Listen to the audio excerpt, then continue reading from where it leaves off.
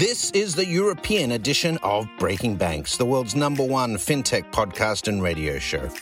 We bring you the European unicorns, startups, founders, regulators, and leaders innovating the rapidly evolving fintech scene today. A truly localized podcast with both English and local language content, with some of the world's most well-known hosts and influencers in the fintech sector globally. Join us every week as we explore what makes the European Union a phenomenal proving ground for many of the fastest growing fintech players in the world today. Okay, let's roll.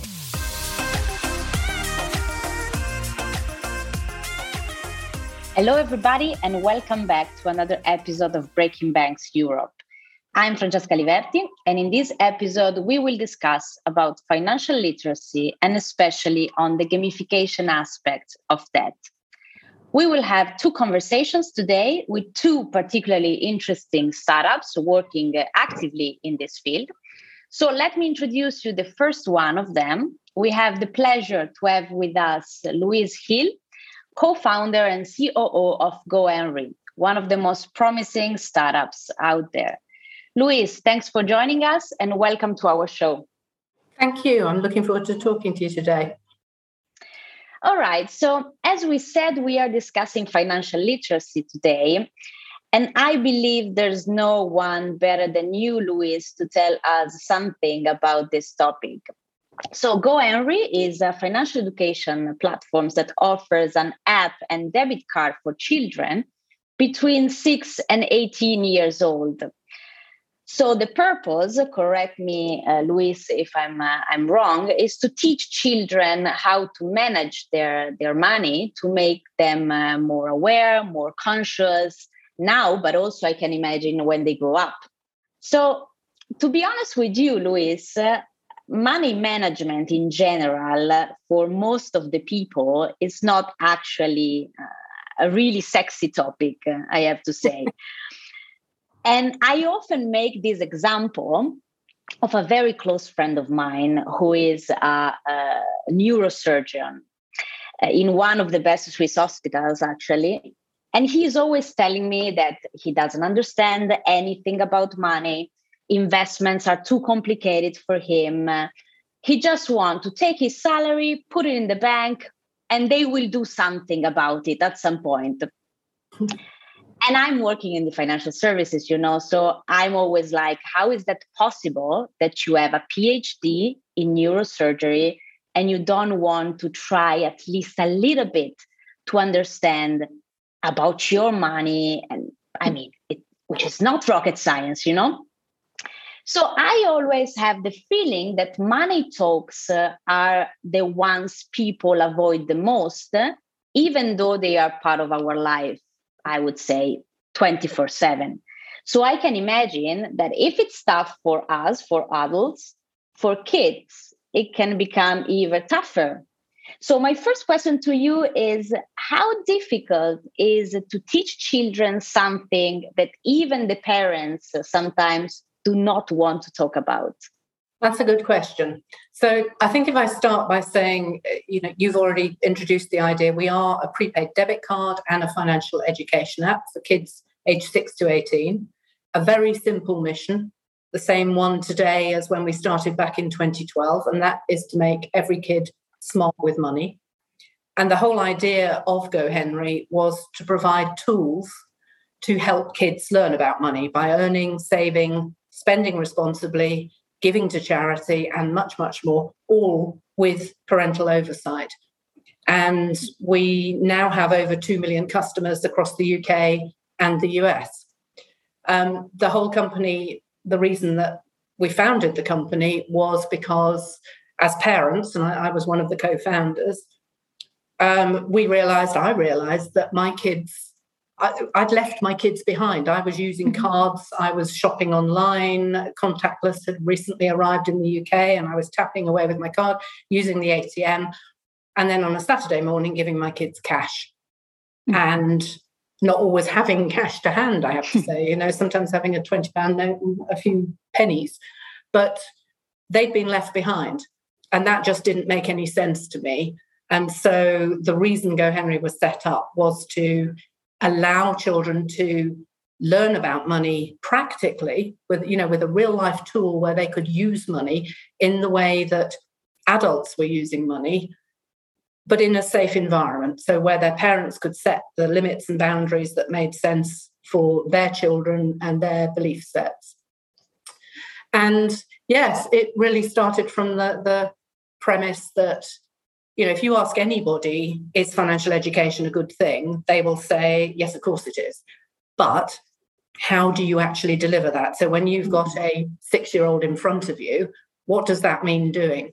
And some parents will be super competent and super confident in doing that with their kids, but a great many of us would not be.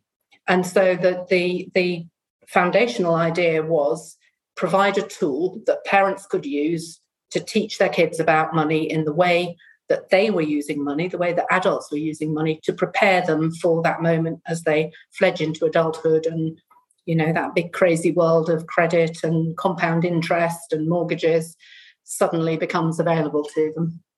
Makes sense. Yes, of course. So we can actually say that, your target is definitely kids, but it can become an app to put the whole family in front of the topic of financial education. So they can actually learn together with their children. Yeah, I think so. I think most parents recognize that financial literacy is a core life skill, mm-hmm. and understand the need to teach children about money management. But often it's a question of how you go about it. And that's where GoHenry comes in. One of the things we did last year, I've talked a little bit about the debit card that we provide, but one of the things we did last year was spend a great deal of time investing in building what we call money missions, which are in-app gamified money lessons that children can take and play, because a lot of them are games. There's gifts, there's quizzes, there's chatbots, there's all kinds of things involved in that, and the kids can learn about money. They can earn XP points, they can earn badges and certificates, and parents themselves can also try out those money missions. And we know that some parents are doing them alongside their kids and kind of competing with each other to see who gets the best scores. But they can track their children's progress. And we've had fantastic feedback from them. Yeah, definitely. And let's double click on this gamification part, if you don't mind, which is actually also the part of the topic of this episode.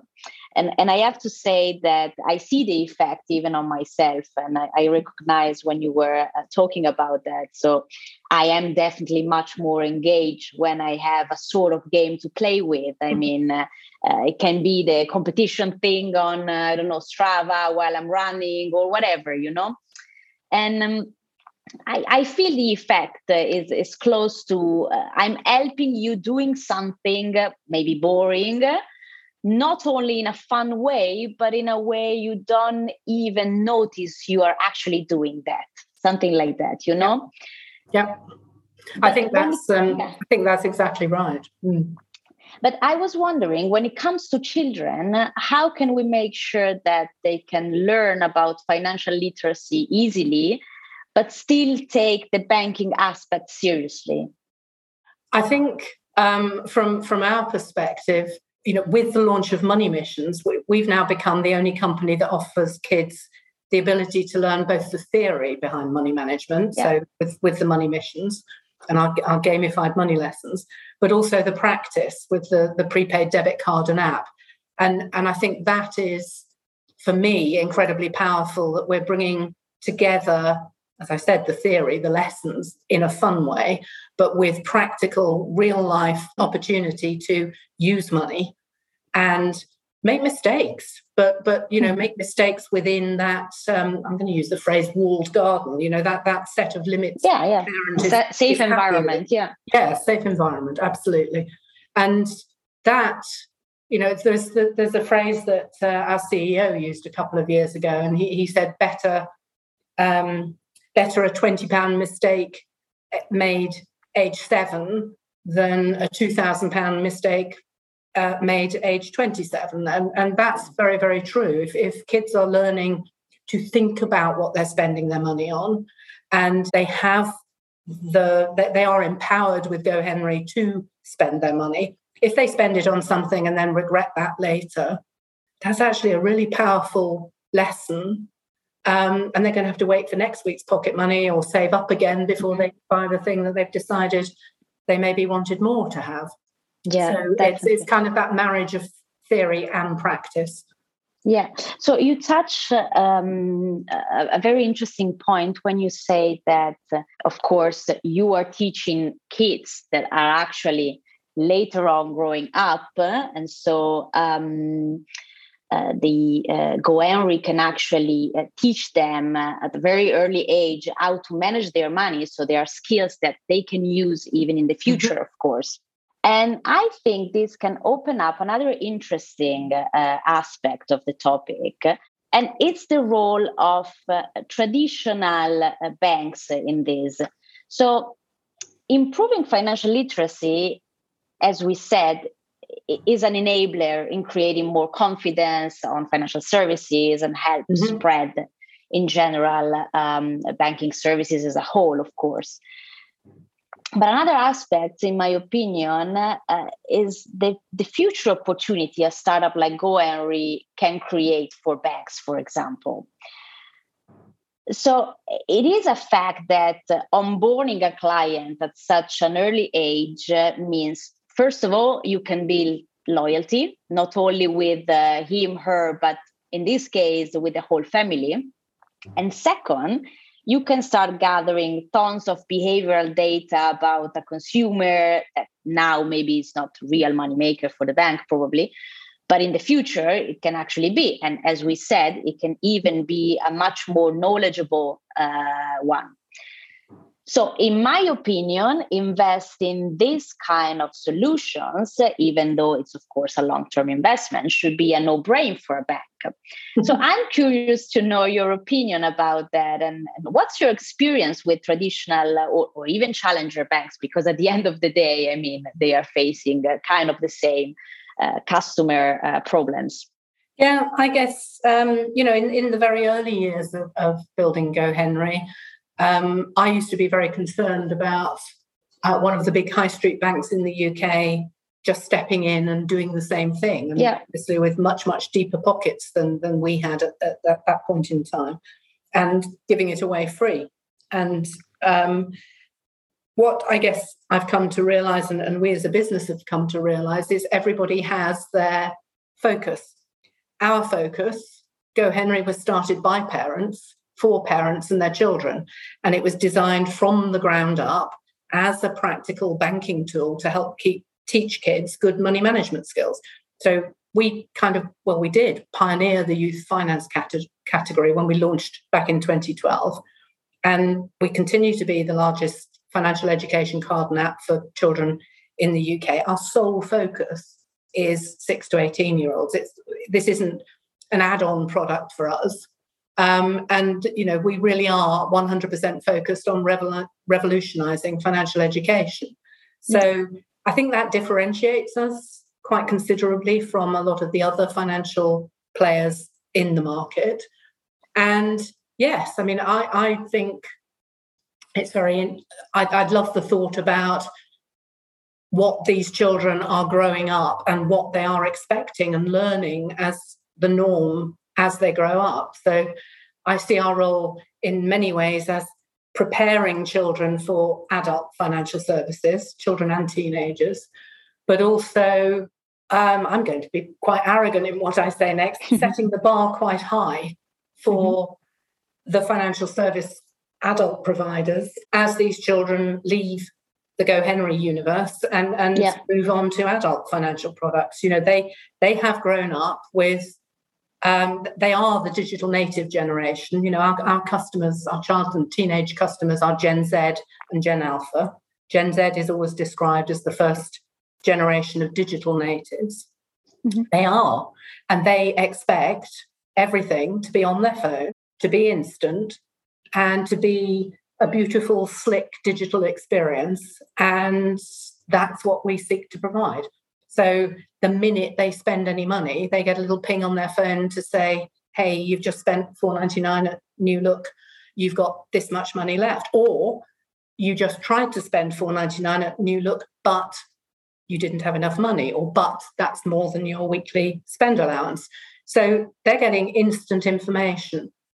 And I've been having a bit of fun recently in some of the panels I've been on, talking to adult financial service providers and kind of going, watch out, because they're coming. Then they're coming your way, and they expect a lot. Well, definitely. I think this is the actual big challenge, but probably, many of them don't see it coming so early, because I always have the feeling they see, okay, it's kids. As I said, it's not money maker in these actual moments, so I cannot make money on them right now. But at the end of the day, you're completely right. When they're growing up, they will be used to all a digital set of services, and they will demand for that for things that are at the level they expect to be. So it's definitely a point traditional banks or traditional financial services should be aware of. But going back on the actual app and the gamification aspects, it's also interesting because I've noticed that your age target range, the one you mentioned, is quite wide. So it goes from 6 to 18 years old. How does the app change to meet all these, I can imagine different ages requirements? That is absolutely a challenge.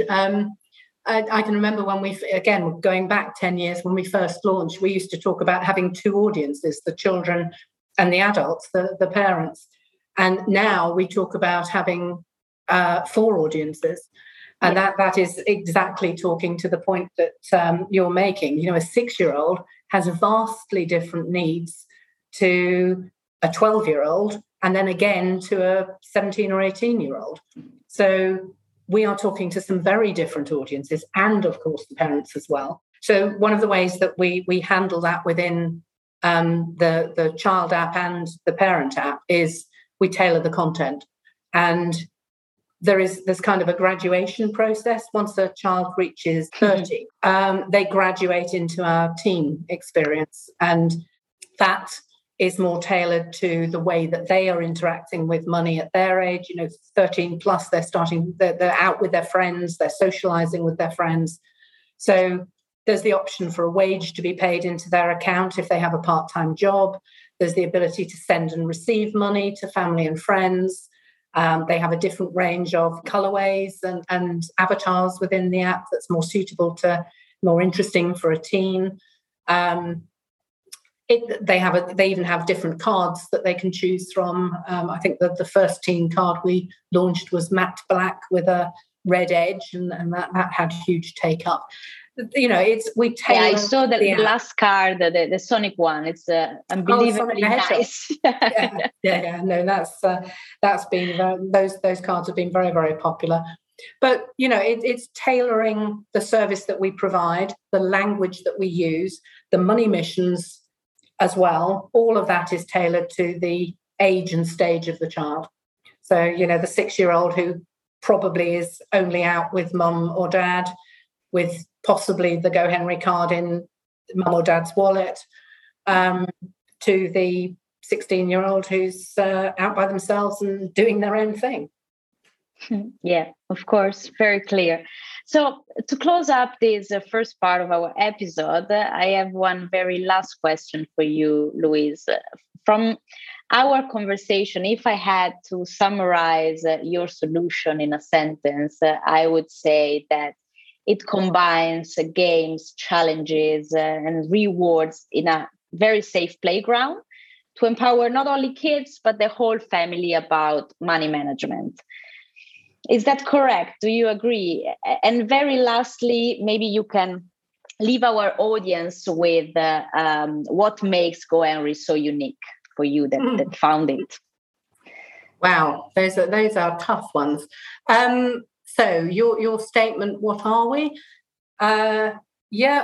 That's part of it, but I guess I would say it's more than that. Yes, it's financial education delivered in a fun, interactive, interesting way, the way that kids are used to learning today and want to learn and consume without even realizing that they're learning. But that is partnered with a very, very practical money tool that, for me, is best in market to provide kids with a safe way to use money and learn about money practically. And then I guess the ultimate goal is that transition into adulthood as money confident kids become money confident adults, and all that brings to their life goals and achievements and to society, actually. Thanks a lot, Louise. It was really a pleasure to have you here with us and talk with you. Thank you, Francesca. And stay with us, because we will come back in a minute with another guest right after a short advertisement break. Do you want to be part of Breaking Banks Europe? Reach out and learn more about the opportunity to be featured in one of our shows. With over 1.6 million listeners and counting, Breaking Banks Europe is bound to become the place to advance critical dialogue in Europe and the UK fintech scene. Reach out on Instagram or Twitter at Breaking Banks EU, or go to www.provoke.fm.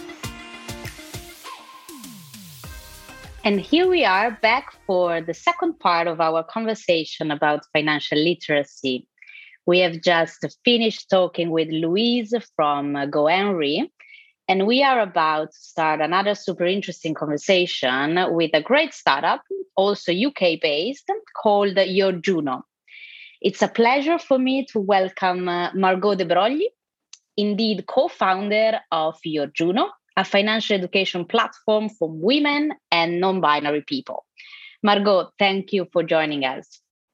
Thank you so much for having me. It's a pleasure to be here. So, first of all, I want to congratulate with you, Margot, for the great achievement you and your team, of course, recently get. Correct me if I'm wrong, but it's 1.6 million pounds of fundraising 1 month ago. And also, from what I can see, the background of your angel investors is quite interesting. So mostly women, mostly from ethnic minorities. So really congratulations for this achievement. Could you tell us briefly how you developed the idea of Your Juno and how you get there? Yeah, absolutely. So thank you for the congrats. I think having a diverse board of investors was super important for us, because obviously our mission is to build a platform that supports women financially, and it didn't really make sense if the returns for that platform didn't end up in the pockets of women. So that was really important for us. But the idea for Juno originally came, it was 1.5 years ago. I don't know if you remember the whole thing that happened with GameStop at the time. And yeah, of course, there was a big frenzy and everyone was trying to understand what was going on. And I remember personally, I fell into a rabbit hole at that time, trying to figure out, how the stock market worked and just exactly what was happening. And I became super passionate about it and started having conversations with my friends about it, and quickly realized that my girlfriends and my guy friends had very different feelings about the stock market and also different behaviors. A lot of the guys were picking stocks, had cryptocurrencies, were openly speaking about money with their other friends. But what I found is that a lot of my girlfriends, including me, we were very good at saving. We had a lot of savings, but we weren't actually making that money work for us. We weren't using that money to grow our wealth. And I knew a little bit about inflation, having studied economics, and I quickly realized, we're losing out here. We're missing out on a pretty big opportunity, and so that was kind of the leading insight for it. And one of the things that stood out when speaking to my friends was that they felt like they didn't know where to go for trustworthy information, because if you Google how to invest in the stock market, the first results you're going to get are going to be pages from Barclays, Hargreaves Lansdowne about how to invest, but in reality, all they're trying to do is sell you their products. So it felt like somehow it was this area that is so important in our lives. Money plays a huge role in our happiness, our freedom. And yet there was no one who could actually teach us about it and teach us how to use it most effectively. And once I realized that, somehow I was so struck by it, and I was so confused that the world was somehow still working that way, that I think there was only one choice, and it was doing something about it. And that was what got us started with Juno. Great. Yeah, that's a great story. And actually, it made me think what we were discussing also before with Luis about that at the end of the day, it's really a matter probably of education, because many people feel like this money talk's quite tough. And apparently, especially for women. And, when they asked me to host this episode, I was particularly happy, first of all, because I think it's one of the few where we can see only women's speakers, which especially in the financial sector, as you probably know, it's not common at all.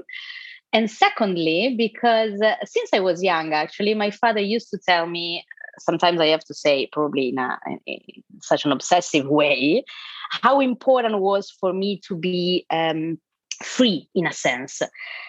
So probably knowing that as a woman, it could have been a little bit tougher than, for example, for my older brother. And he was always mentioning 3 indicators to assess freedom. The first one, be highly educated so that people cannot trick you. The second, be ethically solid so you don't become bargaining cheap, so to say. And the third one, be financially independent. And when you were talking now about your storytelling, about your female friends and so on, I was really relating with that, because I'm thinking that, for example, I'm the only one that owns some cryptos, which, in my male friends, it's kind of, people are always, talking about that, saying, I made this, I did this, I lost. And among us, I have friends in the financial sector as female as well. And it sounds quite weird.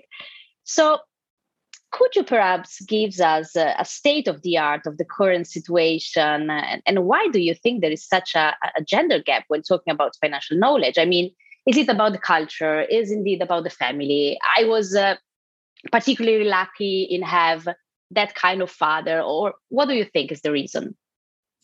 Yeah, I really like that story from your father. And I think the reality is that money is particularly important for women, because money is power, money is freedom. And having savings, having an emergency fund, having enough wealth to support yourself means that, particularly as a woman, you can leave situations that are abusive for you, that are toxic for you.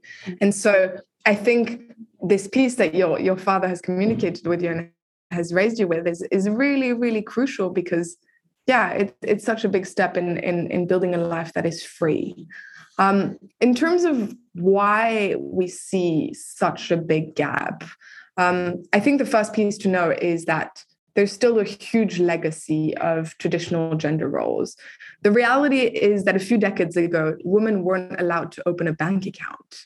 We needed our husbands or our fathers to open bank accounts for us. So thinking back to that, it's also interesting to realize that we've come quite a long way. And it's actually not surprising that there's still such a legacy of it, because, the change has been quite rapid, actually. And I think one of the areas where those gender roles play still a really big role is the way women get spoken to about money. There was a really interesting study done by Starling Bank a few years ago, which looked at the language that is used in the media to talk about money. And they particularly looked at the language used for men and for women. And they found that 80% of finance articles targeted at men focused on growing their wealth. So it was this idea of investing, of making more money, this idea of abundance, and actually that there was a large stream of money that they could tap into. And then when they looked at the language used for women, 73% of finance articles targeted at women focused on saving, on excessive spending, and on making sure that you can keep your money where you can see it. So it was clearly this image of scarcity, these things like, don't buy the latte, don't buy the expensive shoes. But there wasn't anything about this idea of making more money come in, of bringing in more money. And I think that's something that a lot of us have been conditioned with, because then it means that it creates this fear around money. It creates this feeling that there's not enough, and that if we just make a simple mistake, then we might lose all of it. Instead of thinking that actually, if we make the right moves, we could also grow our money and have their value increase. So I think for me, that highlights really one of the biggest distinctions that are still in our society today, and that really shape how we think about money. Yeah, definitely. It's I have the feeling it's kind of sort of patriarchal attitude that we still have in many topics we have to deal with. And what you were saying made me think about also geographies, because many times we talk about financial inclusion, financial literacy, thinking about places far away from us, like realities that maybe do not have so much. We think they don't have so much in common with our own. But for example, I'm Italian. And I'm working a lot in the financial space, especially with developing countries, African countries, and so on. But still, in Italy, for example, or in Europe in general, maybe you can give me some insights about that. I don't see so many differences in terms of, for example, gender gap to be filled in some areas, or financial literacy. I mean, I think also in Europe in general, there is a lot to be done. So many times we try to think about these topics as very far away from us. Okay, we help developing countries doing something, but at the end of the day, still in our home, there is a lot of work to be done. What's your idea about that? Yeah, I couldn't agree more. I think something to add on top of that is that the financial landscape is also evolving very rapidly. And when we look at investment in stocks and shares, we see a pretty big gender gap. But then when you look at investment in cryptocurrencies that you recently mentioned, the gap is huge. So we're also seeing that actually the newest financial products, it's not like the gap is shrinking, the gap is increasing for cryptocurrency, for Web3, for all these new products that are just at the frontier of being created at the moment. They're very male dominated. And actually speaking about financial inclusion, I think it's very important to also not only consider gender, but also consider wider diversity, because it's also very heavily white dominated. Yeah. And actually, when we're speaking about financial inclusion, we need to make sure also not to bucket, groups into homogenous groups. Me as a white woman, I have a very different experience to a Black woman or to a transgender woman. And I don't face the same level of discrimination and conditioning that they might have encountered. So I think you're absolutely right to say that this is very urgent, and I think it's interesting because it's sneaky at home. It's less obvious because we have the same rights. We, in theory, have the same access. People might argue that the society is actually equal, and I think that's really where the work needs to happen in realizing that it isn't, and making sure that when the next wave of financial products appears and the wealth those financial products will create, that we make sure that that is equally distributed and that the level field is is leveled. The playing field is leveled. There we go. Yeah. It was perfectly clear, Margot. Thinking about what you're saying, I want also to double click a little bit on the on the gender gap in a more wide way, as you said. and talking a little bit more about the way you engage with your target audience. So if I think about, as you just said, woman as a category is a very heterogeneous one. So, for example, I am Italian, I had a degree in economics, coming from a specific family, whatever.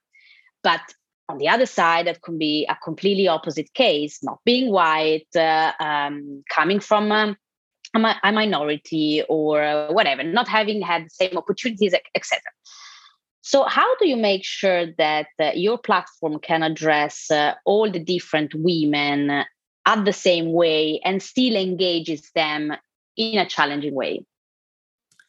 Yeah, I think for us, it's about realizing that I don't know what the experiences are of women and non-binary people in different demographics and with different experiences. And so it's really acknowledging that the first step for us is actually listening to those experiences and making sure that we elevate the voices of those that are already doing the work in those spaces.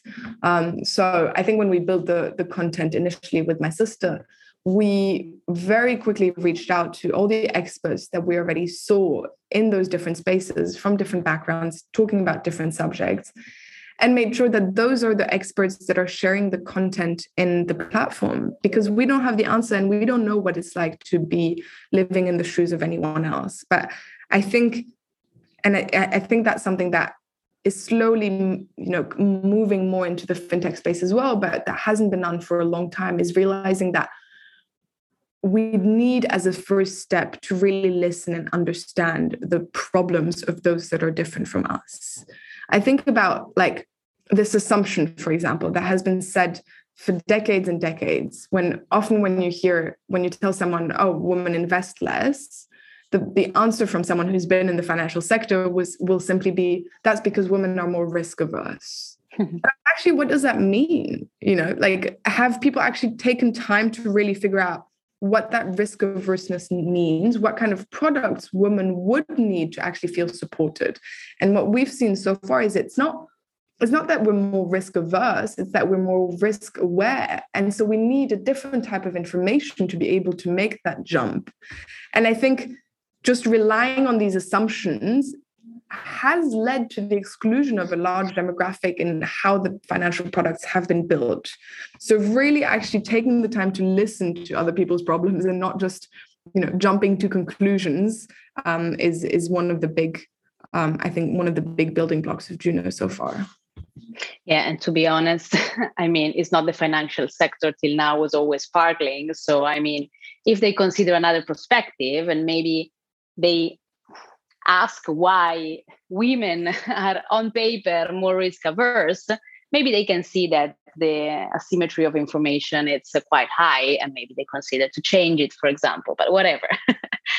So going a little bit more into deep about the gamification aspect, actually, I want to ask you, how does it work for your Juno in this sense? I actually developed the app, and I will start using that with pleasure, honestly. And I see some challenges for users. So maybe you can explain us how does it work and what's the reaction you get from your community? Yeah, completely. So I think one of the guiding principles in building Juno has been, how can we make personal finance engaging? And how can we make it something? I think at the moment, if you ask people about personal finance, it's either incredibly boring or it's really charged with a lot of emotions, because actually money is a really stressful topic. And so it brings up anxiety, it brings up fears, and it brings up quite negative experiences for a lot of people. And so for us, it's been really a question about how can we build the user experience around those human emotions and make it, as fun and engaging and accessible as possible. So we've broken the topic down into different modules. So you might have things like setting up your pension, investing in the stock market, saving for an emergency fund, or different types of topics. And throughout those modules, each lesson will only be between 5 to 7 minutes long. So really short. It's a stack of cards that you swipe through a little bit like Instagram stories or Tinder. And we have different sorts of media. We have quizzes, we have polls, we have videos from speakers that are actually really passionate and engaging. So it's not a lecture like at university, but it's someone who's, there's a lot of swearing, there's a lot of personal stories of people for whom this information has really changed their life around. And I think that motivation really comes across and helps to show people that actually this is fully something that is within their reach and that can be exciting to tackle. And it doesn't have to be this like, oh, I have to fill out a 50-column Excel sheet now. But actually, what are the things that I can do that are simple and that will have a really meaningful impact on my financial life? And that's how we've started. Yeah, that's been a guiding principle in building Juno so far. Yeah, that sounds amazing. I really have the feeling this is such quite a community-based kind of platform. So where we can teach from each other and learn also from the experience of the others. So that sounds really great. Margot, I have one very last question for you. We have heard before also from Louise talking about the importance of making children, in that case, more aware of their financial behavior to actually, at a certain point, make them more knowledgeable adults.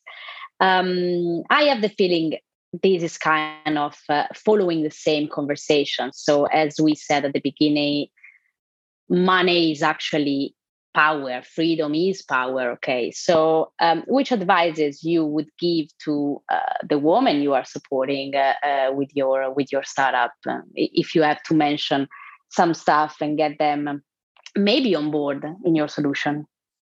Yeah, I think it's this idea of just start. I think the longer we push it back, the more opportunities we miss out on, and it's never too early to start. And I'd like that you mentioned children as well, because in reality, I think this is something that we should be taught at school. It's something that we should be taught from a really, really young age, because that means that when we start our financial lives, we have those building blocks. Whereas for a lot of people, they learn this almost when it's too late. So an example is, a lot of people won't really find out their credit score until they want to buy a house. But then they realize that actually they should have been building up their credit scores for the last 10 years to be able to get a good mortgage. And so I think something that we're really trying to encourage people is seeing financial wellness as the key part of your overall wellness, and really considering it in the same way that you consider your health or your mental health, and realizing that it's not something that works if it's reactive. Often you'll miss out on opportunities if you do it that way. But actually, if you're proactive about it, and if you do it regularly, not when it's urgent, but when you're in a position where it can really make a difference, I think that will be, I know that has a life-changing impact on people. So I think that's the main point that is important for me to come across. Thanks a lot, Margot. It was really, seriously, honestly, a pleasure to have you here. And I think you're doing a great job, and it's a really great project. So thanks a lot for joining us. Thank you, Francesca, for having me. And thanks to our audience to have joined us. Please remember to follow us on all social media and streaming platforms. And see you next week with another episode of Breaking Banks Europe. Ciao. Thanks for listening to Breaking Banks Europe, a Provoke Media podcast in cooperation with FinTech Stage. Don't forget to tweet us out, shout out, or post to the team at Breaking Banks EU on Twitter. If there's something or someone you'd like to hear on our cast, let us know. See you next week on Breaking Banks Europe.